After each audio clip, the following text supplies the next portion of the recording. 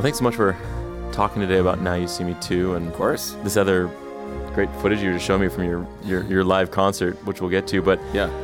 Now You See Me 1 was 2013, so there's been a 3-year gap. Different director. Wow, has it? I thought I just did it. Did you? No, you're right. It's about 3 years, right? It has been 3 years. 3 It's years. just strange because I'm going to the premiere in New York in a couple days, and I feel like I was just there. Yeah. Well, I was just there. I had the Yeah, Colonel yeah. premiere in New York, but I feel like I was just there for Now You See Me 1. It's crazy, but yeah. The whole world of the Now You See Me magic world, what does that do musically when you think of the rules or not the rules that don't need to be followed? Yeah, I mean, I think that's what's really fun about one thing, magic in the first place. I was like a magic kid. Okay. Like I saw, I don't know, it was probably David Copperfield or someone like that early on, and I thought, oh, that's so cool. And then I got the like magic kit, started learning tricks, and then I actually got really into it, reading books about magic. And this was at this formative years where I was learning about music, and I loved scores. So you can imagine this all makes sense. I'm like, really into Star Wars, and I listen to John Williams all the time, and James Horner and Hans and all these people. That was my jam. At the same time, doing these magic tricks for anyone that would watch. So when the first Now You See Me came around, it was like, whoa, okay, this is combining two things I really love to do. Just kind of, almost like childhood dream stuff. Yeah. And then the second one, they just took it to another level, and the idea of the ruse and the misdirect is a huge part of this movie. And so with the music, it had to. It's funny because sometimes it would go along with what you see on screen, and sometimes you'll notice when you see the film is that it definitely points you in the wrong direction. It has a whole lot of misdirected direction in the music that can even be tonally, know. So it was a blast to do. Yeah, and there's also kind of the hint of kind of that Vegas show, right? Big band, big stage. Yeah. Yeah. It's kind of like the vibe of that. I was going for the sound of kind of the like 1960s, big band with orchestra too. Yeah, that was the thing. You have the big band, but you also have the strings. Yeah. And so kit, upright bass, brass, woodwind, strings, the whole thing. Sounds like Rhodes and marimbas. Marimba, a vibraphone, a lot of vibraphone with the, both with the motor on, motor off. There's definitely a nod to Henry Mancini, Lalo Schifrin. There's a lot of that in there, but then at the same time, you have this intersection with that type of flourishy, brassy, jazzy sound with something that would be closer to, I guess, what you could call like magical scores. Which is a completely different scale. The Lydian scales and things like that. Kind of, having a head-on collision in the same cues with jazz chords and big band chords. So if it's like the big Schifrin jazzy or Mancini jazzy scores, if they had a baby with Harry Potter scores, something along the lines of the fantasy scores, they have a certain sound. So you have both elements in there, and I had to find a way to kind of merge them, even more so in this movie than in the first. There's the whole the character in the movies itself, we're talking about there's a heist aspect to it. So there's like rhythmically, you represent that in so many different ways. Yeah, and drums. So there's a lot of percussion drums, but I really wanted to record the congas and the bongos and things like that, hand drums, triangles, all the things you think of with those kind of percussion sections. In a way, bass lines too. Big upright bass lines, and record all that stuff. For that stuff, actually, I kind of dig I'm using the word dig, the early 70s style recording. So really, the big band, these different eras is weird. I even down to the microphones on the drum kits and on the brass, and it's actually set up for. I've got a 1960s kit recorded in a 1970s style. I like the 70s style, like early 70s, really kind of dead room percussion that has a certain analog, really saturated sound, and I love the 1960s style recordings for brass and strings. Yeah. So I have these kind of different eras, and then of course for the fantasy music, I record in a very modern way, the way that is more along the lines of John Williams, where it's a lot cleaner. So you have this really dense, dirty percussion section that sounds like it's from the 70s. Then the kind of the fantasy orchestra being very wispy and transparent, and sonically very accurate for the score, and then so it has all these different elements, and they are combined at the same time, which is exciting to me to kind of bring it all together. I mean, that doesn't happen a lot. A lot of times, No. movies are time and place, and that's it. You can't Right. go outside. So, what was it about what you wanted to bring when the director John Chu said this works? Like, well, did you Yeah. push this in? Like, was this your? Well, Prerogative? John is a song and dance man. He Totally, knows yeah. he knows about music, musicals, scores. Really dialed in. Plays music himself. Plays a lot of instruments, actually. And so when it came time to, buckle down and find a sound for this movie that also holds hands with the first movie, we wanted to make the aspect of the cat and mouse aspect of it kind of heightened. The other thing that's much more heightened in this movie than the first is that there is a storyline that's an emotional storyline with one of the characters. The movie actually starts all the way back when he's a child, and you see the roots of Mark Ruffalo's character, how he loses his father, and it's so there's these emotional themes that have been added to the film, and so there needed to be kind of a light touch with those, and to make sure you bring out the emotion and stay in the world where, in the next scene you can have a lot of fun, and certainly the aspects of there's a new character, and I don't want to give anything away, but it's played by Daniel Radcliffe, and it required a very special tango-y kind of thematic vibe that it's just so specifically him, How do you go there? I mean, do you have that background? Do you know those things? I try. Yeah. Basically, I wanted to have a very, very distinct theme for him that's almost like it's done in a big band jazzy way, but Is it jingly or? the tune is more like Carnival Barker. Okay. It's almost like a carnival-y type of thing. But then you have these opposite instruments playing his theme at different times. I have a solo violin that's very high, it's almost fiddle-like, and then I have a baritone saxophone playing it, the same melody, very low. It's like you have the extremes of timbre and register. And he's very much a dance. He's a tango. I mean, a set against a tango, straight up. It could not be a more of a fun canvas to paint on than a movie like this, where it not only allows you to do things that are interesting combinations you wouldn't normally do, but it actually kind of demands it. Yeah. What is it like for you spotting a film like this, knowing that you're gonna have to go? You can't go one direction. It's not just like this is the theme, this is the sound.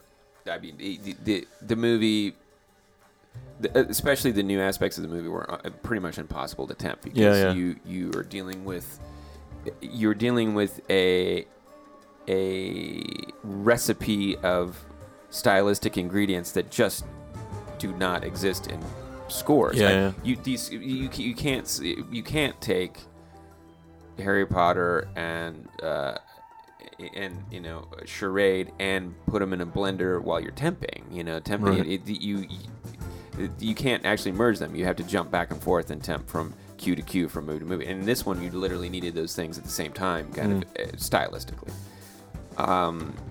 What was the point for you when you decided to go in this direction? Was it obvious from what the film was calling out? Or? Yeah, I think it just I don't know. It's something about it spoke to me. I talked to John about it. He seemed to be down with it. There was another aspect too. I mean, let's not forget that a lot of the movie takes place in Macau, so there had to be that aspect as well. There's a Chinese instrument vibe, and that needed to be taken into account too, which was really fun to play. And I had. Did you play it? Yeah, I do. In fact, some of them are in there right now. You can see up on the wall, and it is fun to take like Chinese stringed instruments and play jazz licks. You know, and there's a particular piece in there that has like jazz licks being played. You know, and it's funny. You just have you kind of have to tweak the tuning here and there, but it's kind of ready made. It's almost like, you know, when you hear something that's you hear a tune on an instrument you wouldn't expect. It's when you hear something like the theme from you know, Beverly Hills Cop played on a bagpipe. Yeah, it's right. like, whoa, you know, there's something to that, and somehow it was really fun to do these bluesy, jazzy riffs on Chinese instruments, you know, and it just kind of it plays to the fun of the movie, but it transports you, hopefully, and gets you in a world. So I think successful film scores are ones that where you hear the score, you can't help but think of the movie, as opposed to you hear a film score and it's generic and you think, oh, this could go on any movie. I think the most successful ones are ones that are inextricably tied to it, whether you hear it in the movie or you hear it after the movie. And I don't know if, hopefully, that was the goal. I don't know if I did it, but that was definitely the goal. Yeah. When you think of the main title sequence and just how the film comes in, opens up, what is it about kind of like the first act of the film when you guys are trying to set up melodically and... Yeah. The very first notes of the movie harken back to tie into the main motif of the original movie. It's kind of like a setup of here we go, returning to the world. Yeah. And in a way, it unfolds like the mystery of it in the opening sequences. There's an emotional beat that's a flashback, but then after that, it goes into what ends up being the title card, and it's setting up what's happened, where it's going. This is a trick. All these things, and so those themes had to start building the architecture, you know, around where all these different storylines are going to go throughout the film, and then eventually, I mean, it so ties into all the way to the very, very last frame of the movie. It's hard to describe, but literally the you could almost see it as one piece. The very last, you know, the very first note and the very last note have something in common that's kind of fun. Nice. And I guess like John's shooting, editing style can be very fast-paced, very rhythmic. Like you're saying, like a lot of his previous work is kind of dance music oriented. Yeah. So what did that do in terms of when you're trying to create music that matches tempos or the energy? This was a big discussion with us. Yeah. The movie has, I think the interesting thing is that he does edit rhythmically and I think the natural thing to think would be to look at the things that are the most noticeable, which is when it's energetic and there's more quick cuts and things. I think the reason why those stand out so much is really effective and interesting is because he actually edits in a very open and non-cutty way in dialogue scenes. Yeah. So you kind of get, he almost does it more like documentary style in scenes where there's just dialogue or there's an emotional beat and so when that other stuff starts kicking in and all of a sudden it's double crossings and thinks something's going on and it maybe turns into an action sequence, those that increases the dynamic range, which is something that I love doing with music. I mean, especially when I'm conducting, it's a pain for the orchestra, but I'm a huge tempo shift guy. You know, I love ramping tempos and changing meters, and this one is just crazy meter. I think so when you're in the emotional scenes, you kind of are legato and languid, and you kind of have this feel of like, you know, nice, you know, warm blanket, and then when you get to the action, it can really, in a movie like this, you want to keep guessing. So that's why because I just conducted it in London. The Now You See Me theme, it it goes from 7/4 for a bunch of 7/4, 7/4, 6/4, 4/4, 3/4, 6/4, 7/4, 4/4, back to 7/4, 9/4. 6/4, 7/4, 4/4. I think it's not consistent. It keeps you guessing, and that's why it has that. Where did you learn that? Well, what caught your attention to that style? Actually, for me, it was a couple things. Bernard Herrmann, the North by Northwest theme I heard as a child, and I felt compelled to learn that on the piano, and I remember thinking like, what the heck, why does this sound so cool? And that really had that, which you can kind of trace the skeletal roots of the Now You See Me theme rhythmically to pieces like that. I was also a drummer, and I loved, as often young musicians do, the more difficult the better. So I loved playing, Rush and Meshuggah and all that stuff, and so anything that had bizarre time. There's a few toms in there too. Yeah, a few toms, and anything that could, that you could do that would that your friend that's the drummer couldn't play. That was like the thing, like, well, I can play this, and so I worked on multi rhythms, and then it turned into something a lot more musical later, which is a lot of Latin rhythms I got really into, and those have mixed meters. So to me, it's kind of natural to think in terms of mixed meters.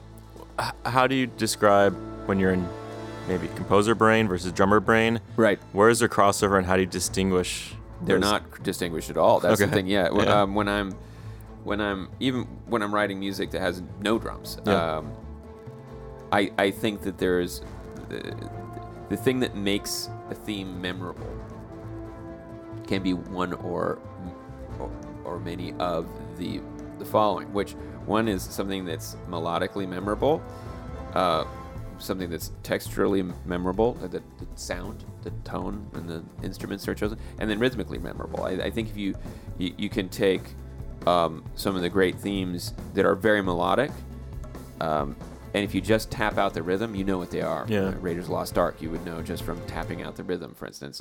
Then some are just rhythmic, based in the part that's the most known, Terminator. Things like that. But something like Morse code, you can read it out. Totally, yeah. And then that kind of thing. I loved Terminator. I love Terminator still, and it reminded me of things like YYZ or YYZ, depending on where you're from, by Rush. And so I think if you have something that's rhythmically interesting, that's not just quarter notes or something in the melody, but it's something that you can kind of grab onto, the hook in your mind is something that is more effective. Yeah. What do you find then when you get to the scoring stage, and obviously you're on the podium and you have a drummer who's playing your parts? Are you listening to it differently than when you did when you wrote it? Well, in fact, the only time I have a drummer is when I have a concert. Okay. Because all your drums are what you record in the studio and you bring to the stage. Right. I play all my every drum part in every movie is me. Is you. Yeah. And I'd say even bass and other aspects. Yeah, exactly. I play a lot. Always solo piano is always me. Yeah. So all the piano parts, solo guitar riffs, with the exception of like Slash played on. We duetted a guitar because on a movie. Yeah. Why not? On Tokyo Drift, but the drum parts are always me. So all the big band drums and the jazz drums and the grooves, all that stuff in this movie, for instance, is me playing. And then I play a lot of different kinds of basses in this movie. Now I played the unwound and wound basses. There's a bass right behind me. It's from the late 50s that I play that kind of has a certain sound, different electric basses. And then we also had an upright player in London that was awesome that brought his own style to it as well. But I also played that as well, acoustic bass in the movie. So it depends, but usually for the most part, bass, drums, guitar, piano, vibraphone, marimba, all the hand percussion, all those kind of things, programming, synths, guitars, electric guitars, I'll play all those myself, and just because those things are so dependent on the what's your feel? Yeah, it's just the teeny little, like these the sound of it, the dialing it in, the way you play it, to describe that or notate it would take longer than it takes to do the entire movie. I don't know if you can notate someone's style. I mean, their feel, right? Yeah, I mean, I know it's difficult. Like, I just did this concert, and when you go in and you want the guitarist to play a certain sound, it's like, I know in my head, well, I step on this pedal, and I have this spring reverb instead of a stereo reverb with a phaser pedal, and this and that, and a delay, and it's a slap back when I only do it on this, and I like know exactly how to dial in the sound that I want. Yeah. But to describe it is really hard. It's very hard to describe instruments, and I'm really a stickler for synth sounds. I love analog synths. I really don't like super polished in the box computer synths that are part of, programming software. Sure. They sound too clean and they're too in tune. I like out of tune. I like it when it's natural. What are some of the staples that you always go back to in terms of synths? Yeah. Well, right next to you there. Yeah, I know. Got the Moog, Prophet, Juno 106, always doing that. Love the CS80, love the ARP 2600. What was your first one? OB8. What'd you My start with? first synth was in fact, it's the Juno 106 is my first synth. I mean, I had like a little Casio tone keyboard. Yeah, I mean, everyone did. Yeah. The demo mode was like, in and of itself, awesome. Yeah, exactly. That's like, check this out. But in terms of real synth was the Juno 106, and I learned to program on that, and that's still my favorite. I think it's just awesome, and it goes out of tune, which is great because it's not perfect, and it kind of has this. I don't like. What happens when you get samples of things is that they strip out the white noise and they use auto tune and things like that to quote fix the samples, but then you lose that sound that makes it cool to me.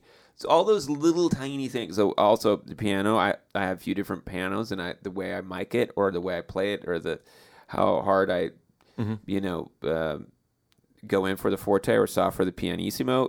All of those things are aspects that are very specific to me. Drums are even more so. I can't imagine. I change kits all the time. Do you have a drum tech for these sessions? No, it's me.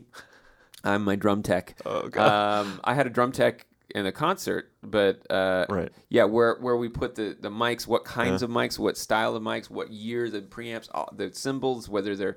I mean, I have drums that are 40 years old. I have drums that are a month old, and they different kinds, different sets. It doesn't sound like, I wouldn't say like you're a gear nut. It's that you have a sound in your mind that you like and that you gravitate towards. Yeah, I guess you become a gear nut on accident. I didn't set out as a collector, but I mean, if you look at my studio, like I have a Kodo over there, which I love playing. I got sitars, and I've got cellos and electric cellos and all these things, and these are things I just accrued because I was like, through the projects, I want this. You don't find timpani usually in a studio, but I wanted a timpani, or the bouzouki. I liked the sound of the or the triangle. All these different kinds of little specific instruments I would buy and then kind of learn how to play. A lot of them because I wasn't. I only had like formal training on certain instruments. Most I didn't. You just kind of pick up and learn. But being that it's like you're not in the box and it's kind of not unlimited in terms of presets or I don't know, just having too many options. It seems like you have enough options where live options. enough options. Yeah. I mean, there are always too many options. Yeah. A day for me sometimes I don't even realize it is. I mean, there's no windows in here. First of all, I have no idea what time it is. So I can sometimes bring in if I get I buy a vintage synth off eBay or something. I bring it and then all of a sudden I bring it in and it's 9 a.m. and then I realize it's 4 a.m. and I'm still just going through sounds, going ooh neat, scrolling through and just seeing what the presets are. Mm-hmm. It's the rabbit hole of being a musician is just crazy. So how do you describe then when you need to be just focused and you have a schedule and you have a timeline and that's coming down on you? Yeah, I don't know. I just get it done. Just do it. Yeah. You just have a goal, and usually by the end of the day, I say, okay, I want to write this suite, or I want to do this action. But especially sometimes I have these films that tend to have really long stretches of music. I'll have a 17-minute stretch, and I'll say by Wednesday I want to have it sketched out at least, or polished or done or whatever. And then I kind of circle back, and I always tinker and mess about with what I've already done. So Yeah. How do you find instead of being in the control room and you're in the room with the musicians? Yeah. How does that give you more freedom to? Depends. I mean, I find for a lot of people, it doesn't. I've had lots of discussions with this. I was actually at Michael Giacchino's house, and we were talking about this very topic not too long ago, and we were over a beer. I think we talked about conducting, and he likes being in the booth. You know? And right.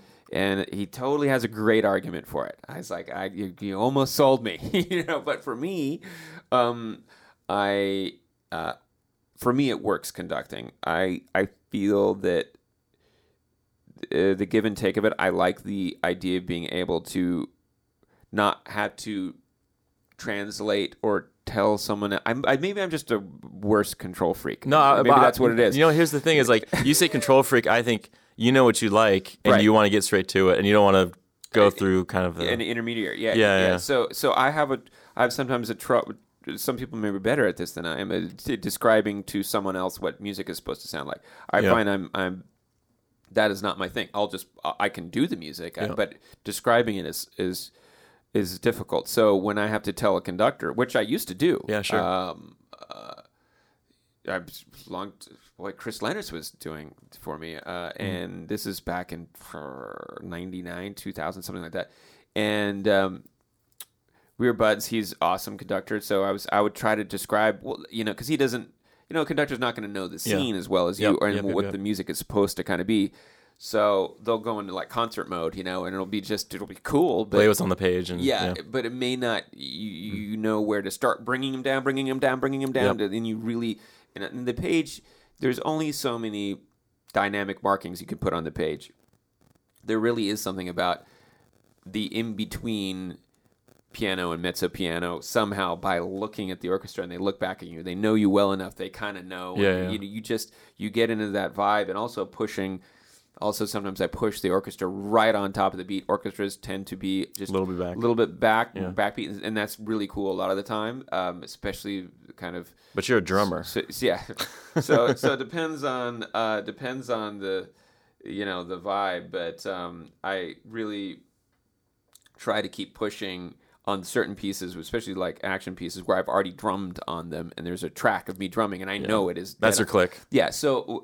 Often I've found if someone else is doing it, and I've seen it too when I've seen concerts of my own music, it's sometimes laid back a little bit more and isn't the right energy on a certain piece, but then sometimes it's unexpectedly awesome. So it's just, for me, it's a comfort factor being, it's the same reason I play the piano solos on my scores, is because I feel it's like a direct connection, and I can describe the scene to the orchestra firsthand. They're standing they're not standing. Yeah, that'd be strange. Standing orchestra. They're sitting right there, right next to me, and I can just say, hey, this scene's really powerful. I feel sometimes it's nice to tell them the story, and they kind of know what they're playing. Well, also, you feel the room, so a take is better than another.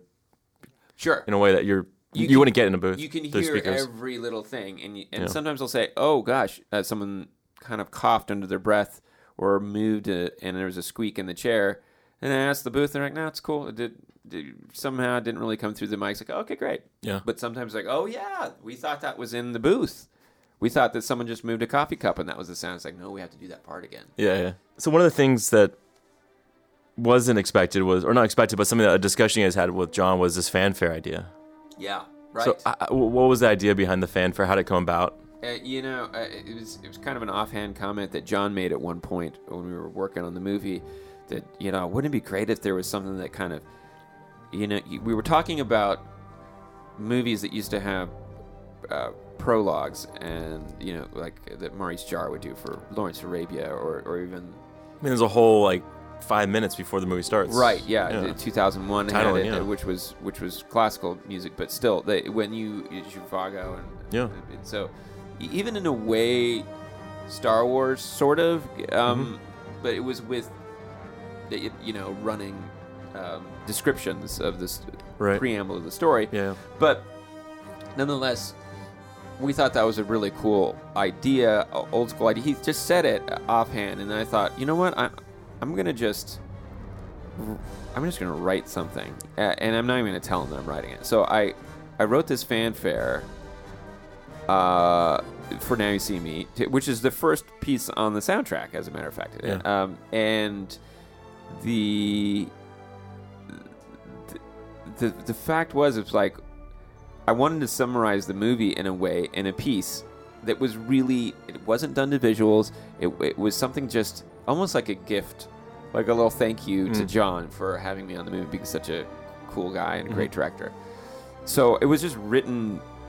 It was just written down. It was written on paper. There was no mock-up of it. It was just this piece that I didn't know how it would even translate till we got to London, and it was at Abbey Road, and I was conducting Philharmonia there, and it was just like, hey John, check out this piece, and he's like, wow, what is this? And so then it ended up going back, and it ended up being put in the movie. This version of the theme really had a life, and it was a great example of sometimes you hear something outside of the film, and I'm talking from the director's perspective, and comes up with ideas. So it ended up being, it's in the movie a few times in different parts, not the whole way through. Well, it plays the whole way through at one point, but it kind of ended up being this the reveal kind of reveal music. Like, ooh, here is the trick. And so and then this ended up it ended up being one of my favorite pieces in it for sure.